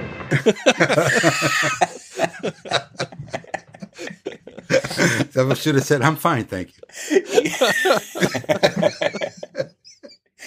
In my notes, I have, Zeppo is in this movie. The fanciful names, too. I mean, Harpo and Chico both get these fancy names. Zeppo doesn't even get introduced as Jamison, he just walks in. Yeah. Harpo, of course, smoking his big spliff. Not everyone seems keen to accept that, but I think it's fairly straightforward that given the association at that time with Mexicans and marijuana and the size of that cigarette, that's pretty much what he's absolutely what he's toking there. People talk as though like marijuana was discovered in the 1960s. It was definitely a thing in the 20s and 30s. So when he's leaving the table on occasion, we assume that's where he's going. But I guess maybe somebody got a little nervous and said, "Well, we'll put a shot of him going over to the punch table." There's a quick shot over him by the punch, just to alleviate people's fears of what's going on. It could be, but I mean, actually, I would think alcohol was, in a way, more taboo at the time. Oh, that's right. I forgot about that. It was illegal, and and there's also a remarkable moment, isn't there, done without, as far as I can see, any kind of trickery, where Harpo grabs a handful of drink from a glass and gets most of it in his mouth. He does. Yeah. Oh, it's so off the cuff, too. It's just thrown in. Now, you do have to admit, it is quite unusual to have a piano solo 5 minutes from the end of a film. Yeah. It's true. It makes me very glad that they moved the harp solo to earlier. But again, it's another wonderful surprise that not only is another of these brothers musical, not only, are we going to get a little solo piece here, but also that he's got this wonderful idiosyncratic way of playing that actually, gets laughs. It's so good that people actually laugh at it. Mm-hmm. Yeah. I think Gypsy Love Song, this actually is a composition by Victor Herbert that Chico plays in this scene. Because I suspect he's playing it in Animal Crackers on stage. So it was the most recent natural thing for him to play. So rather than go back to the previous one, he played that, yeah. In the Marx Brothers scrapbook, Robert Flory talks about how he had done a film with George Gershwin where he had shot through the piano to Gershwin, and he tried to recreate that in Cocoanuts using Chico, and the shot is there, very recognizable. Huh. I enjoy the line when Harpo is warded off and Groucho says, "Well, I got rid of one, and one like that is worth 3 ordinary." Yes, yeah. Some good lines generally. There's the old girl is stewed to the eyebrows. I like a lot. I also like Harvey Yates says, "I really don't know what to say." Well, shut up. Yes. Yes. When Groucho introduces Margaret Dumont and he says the line, "Come on now, give it a little girl, he's quoting Texas Guinan, the queen of the New York nightclubs, who was one of the most famous and beloved figures in New York in the 20s in the speakeasy scene. And "give the little girl a great big hand" was one of several catchphrases that she popularized. Others are "butter and egg man" and "hello, suckers." Did Whoopi Goldberg play her on the character Whoopi Goldberg played on Star Trek The Next Generation was named after Texas Guinan. Really? Because she ran a nightclub. And that was apparently Texas Guinan is kind of an icon for Whoopi. Yeah. Wow. As previously hinted, it is in this scene where during the festivities, Polly goes off to get the proof of Harvey Yates's guilt, and the reason she gets the proof of Harvey Yates's guilt is because she's tipped off by Harpo, who leans over the table and tells her. We don't hear him, but there's no other way she could have got that information. Interesting. Is there a visual that confirms this? Yeah, he sort of summons her. She leans over. He leans over. He whispers in her ear, and off she goes to get the evidence. Oh, I've never caught that. I'll do a little screenshot of the moment if I can find it. Put it on the blog. I certainly hope I'm not wrong now, but I'm pretty sure. That's what happened. If not, I'll Photoshop one. Yeah. Yeah, he tells her.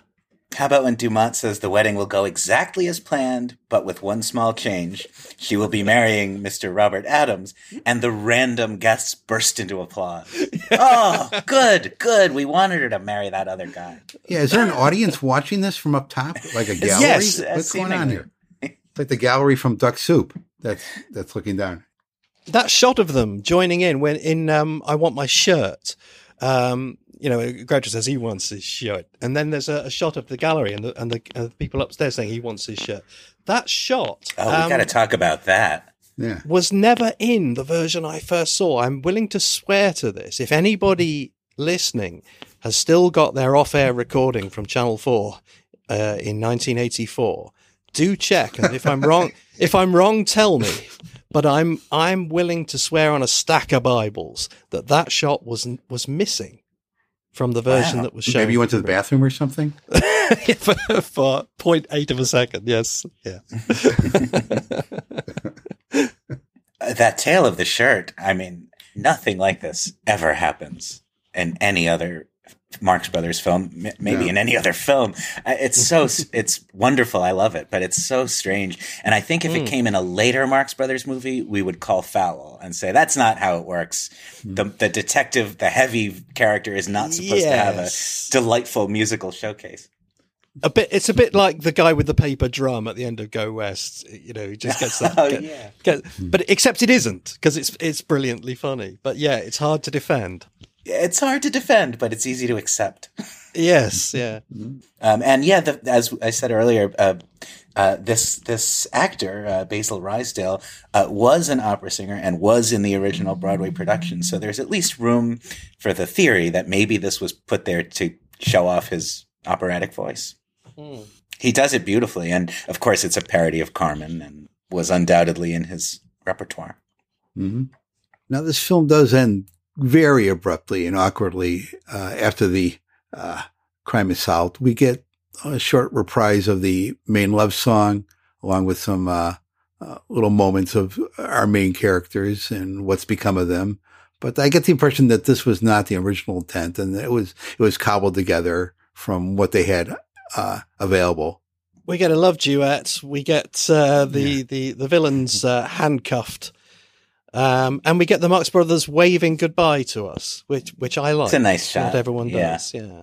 I do. I know Joe Adamson and others have expressed some outrage at the idea of this kind of insert, a cutaway to the Marx Brothers, and sort of giving the romantic leads the ending. It looks heavily edited. I wonder if something else was in mind originally. Yeah, in a movie that doesn't make a lot of use of cuts. There's a lot of cuts, but I love the shot of them waving at the camera. I love that. And, as we see in almost all of the later films, it's not easy to end these things, and giving the Marx Brothers a big comic button at the end, seems like the obvious thing, but it almost never happens. I've always wondered what Zeppo's reaction was after seeing the preview of the film. Was he proud of his work? Was he ashamed to show his face? In a way, the release of this movie was, I guess, to its time, the most significant cutting back of Zeppo. I mean, he was never really an equal brother on stage before this, but here he really is diminished in a way that he isn't in the stage version of Cocoanuts or in I'll Say She Is or previously. So he might have had a sinking feeling when he saw this movie. Well, I'm sure he had a bigger part originally on the stage and in the original cut of the film. It's just hard not to be embarrassed for him and feel bad for how little he's used. And it must have been very tough for them even to justify him being part of the team, being built as part of the team. as about 10 other characters are more important to this film than he is. In Animal Crackers, there's the feeling that Zeppo, although he doesn't have a very big part, I think maybe, although he has one great scene in Animal Crackers, he's pretty much absent from that movie too. And yet there is a reason for him to be there. It makes sense for Groucho to have this assistant, and often. And you kind of feel his absence in that. You never quite forget that he should be there. Whereas in this one, he's really just got nothing to do. If he weren't a Marx brother, the character wouldn't even exist. There's no need for this employee who's kind of slightly above the other employees of Groucho. He's there because they had to put him in the movie or the play, not because here's a character we can conveniently put Zeppo into. Since there wasn't a real template for Marx Brothers films yet, it might not have occurred to anyone to just put Zeppo in that romantic lead part. But suppose they had done Animal Crackers first, and then they got into this one, they might have said, you know what, maybe we could combine the characters. Yeah, maybe. But the romantic leads on stage, they were accomplished stage ingenues who had some marquee value of their own. Mabel Withy played Polly Potter. She's not doesn't have much currency now, but I think giving that part to one of the Marx brothers would have felt like losing an opportunity to put another, kind of star in the show. But as we've talked about, the Animal Crackers was condensed for the screen, and I think they would have done the same with Cocoanuts had it not been the first one, is my point. They would have condensed the characters, you mean, particularly like they did with Animal Crackers, yeah. For some reason I have my notes, Philip Seymour Hoffman, and I'm trying to remember why.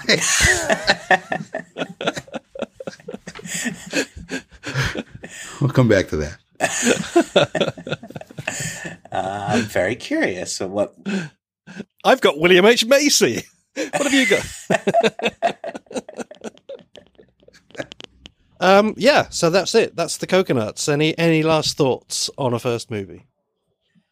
I love the Cocoanuts, I really do. And although I have at times, loved it in a more qualified way, as I said at the top of the show, I've completely come around. And I think on the film rankings at marxbrotherscounselpodcast.com, I currently have Cocoanuts at number 3 on my ranking, which compares with number 2 on Matthew's list and number 6 on yours, Bob, at least at the time we made these lists. Mm-hmm. I love it. And I think at this point, it might be the Marx Brothers movie I'm keenest to watch.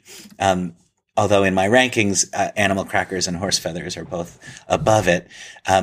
Cocoanuts, partly because of its value as a record of their stage work and the earliest example of them on film.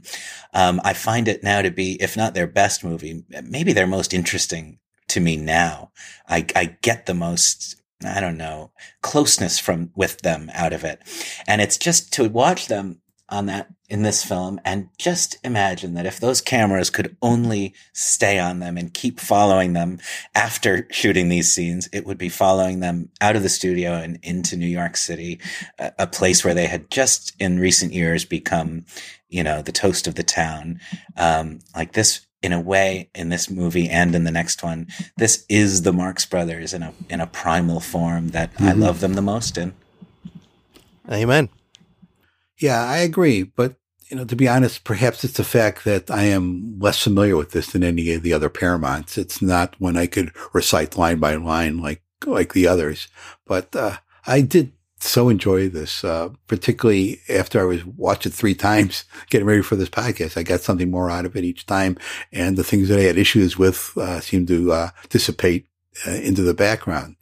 To be honest, I enjoyed this more than my last viewing of Monkey Business. So I'm going to crank this one up in the ratings. I'm going to put it up to number 4, right behind, I got Animal Crackers, then Duck Soup, and then Horse Feathers. I'm going to put the Cocoanuts as number 4, just a smidge ahead of A Night at the Opera.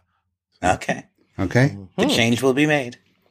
In a lot of ways, it's amazing it came out as well as it did, with it being the first full-length sound musical, with it being the Marx's first film, with it being adapted from a stage show and being heavily edited. It had a lot going against it. It very easily could have been a disaster, but it wasn't. It succeeds in spite of its faults, and its faults are negligible, at least to me.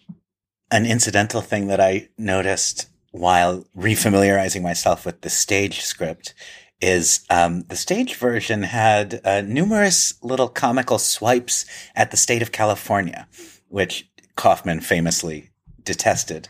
Characters in the stage Cocoanuts are always comparing Florida and California and saying they like Florida better. And it reads almost as a meta commentary on, we're still making New York movies here. And the fact that Kaufman didn't work on Monkey Business, I think there are many reasons for that, but one of them was definitely that he always wanted to be, as he said, 10 minutes from Times Square. Mm-hmm. Oh, and I just remembered my Philip Seymour Hoffman bit. It's pretty simple. Basically, I just want to say that when you see a performer or an act for the first time, very often the impression is just so powerful that no matter what they do for the rest of their career, you always think of them in that initial role, in that first time you saw them. Philip Seymour Hoffman, the first time I saw him was in Scent of the Woman. It wasn't the leading role, but it was very powerful. And no matter what he did the rest of his career, whenever I thought of Philip Seymour Hoffman, I thought of, the guy from Scent of a Woman. So that's why it's not unusual that for first-generation Marx fans, people who were around during that era, they never really topped the Cocoanuts. So that's about it. And so that brings us to the end of another podcast. Thanks for joining us. Please stay with us through 2020. And if by any chance you didn't find any of mine or Noah's books under your tree this Christmas, remember, next year, get a better tree.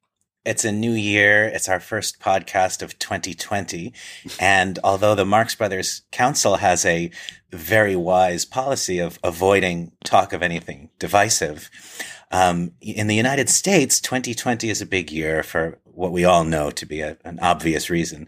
Matthew Coniam is coming to New York. Huh. As a stowaway? I'm coming over in a barrel. But I am bringing the wife and kids.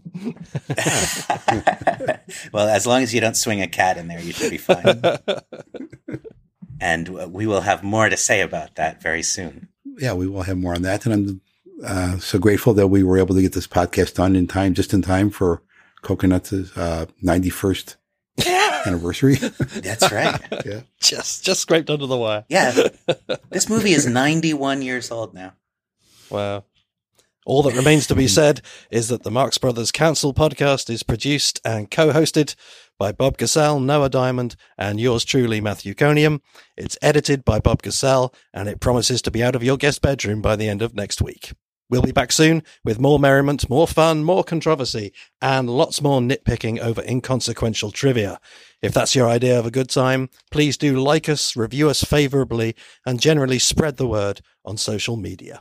So, until we meet again, it's time for our final song. Some of you have been suggesting that even though we introduce the songs each time with slick professional confidence, the reason we don't actually name them in our intros is because we don't really have the first clue as to what they're going to be until Bob presents us with the final edit. Well, that may have been true in the past, but I can assure you that I know exactly what it's going to be this time. It's this. So here it is. She loves you, yeah, yeah, yeah. She loves you, yeah, yeah, yeah. You bastard.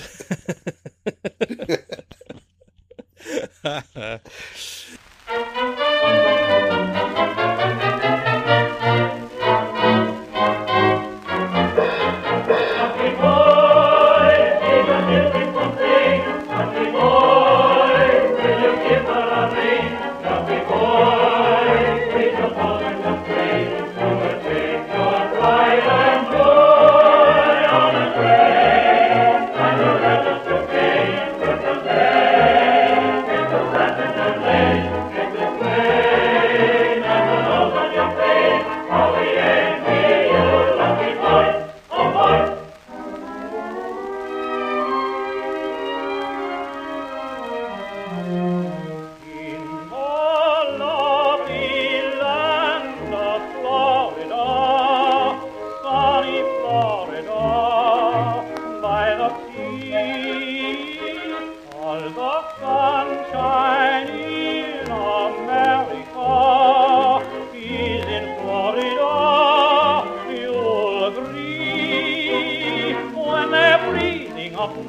north, sneezing up north. Always it's July the 4th in the lovely land of Florida.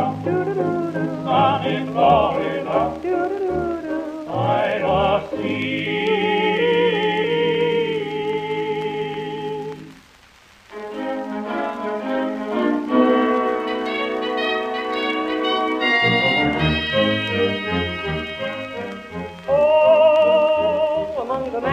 Where the monkey gang goes, you can see them do the little monkey doodle-doo. Oh, a little monkey playing on his one key gives them all the cue to do the monkey doodle-doo. Let me take you by the hand over to the jungle band.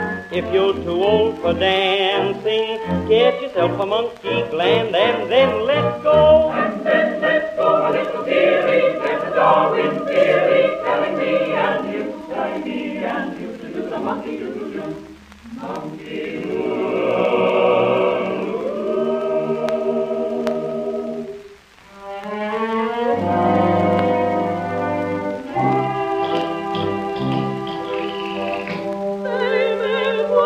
When the moon shone bright and the moon grew bright, all together they danced to a tango melody. He played her dance and within his arms she could never see, for she couldn't resist to a tango melody.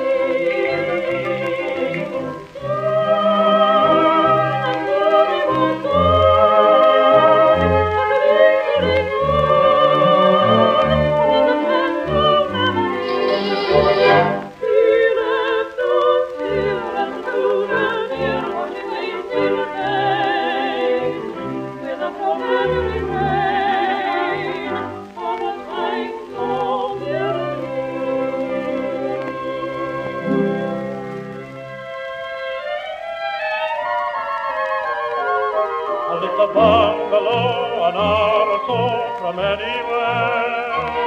A little golden nest, behind the fence or two. Among the shady trees with birds and bees and lots of air. Let me go around to fool around with you.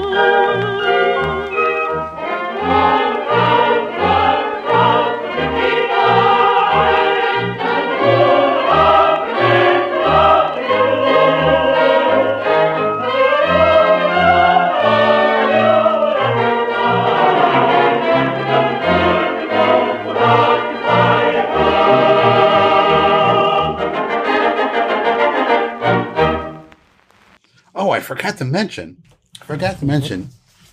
in this beautiful Blu-ray restoration, I had never noticed before. The opening of the film, you have this Universal logo in color. I mean, I had never seen that before. Well, those guys did a great job restoring the opening of the film. It's absolutely beautiful. Looks like CGI almost.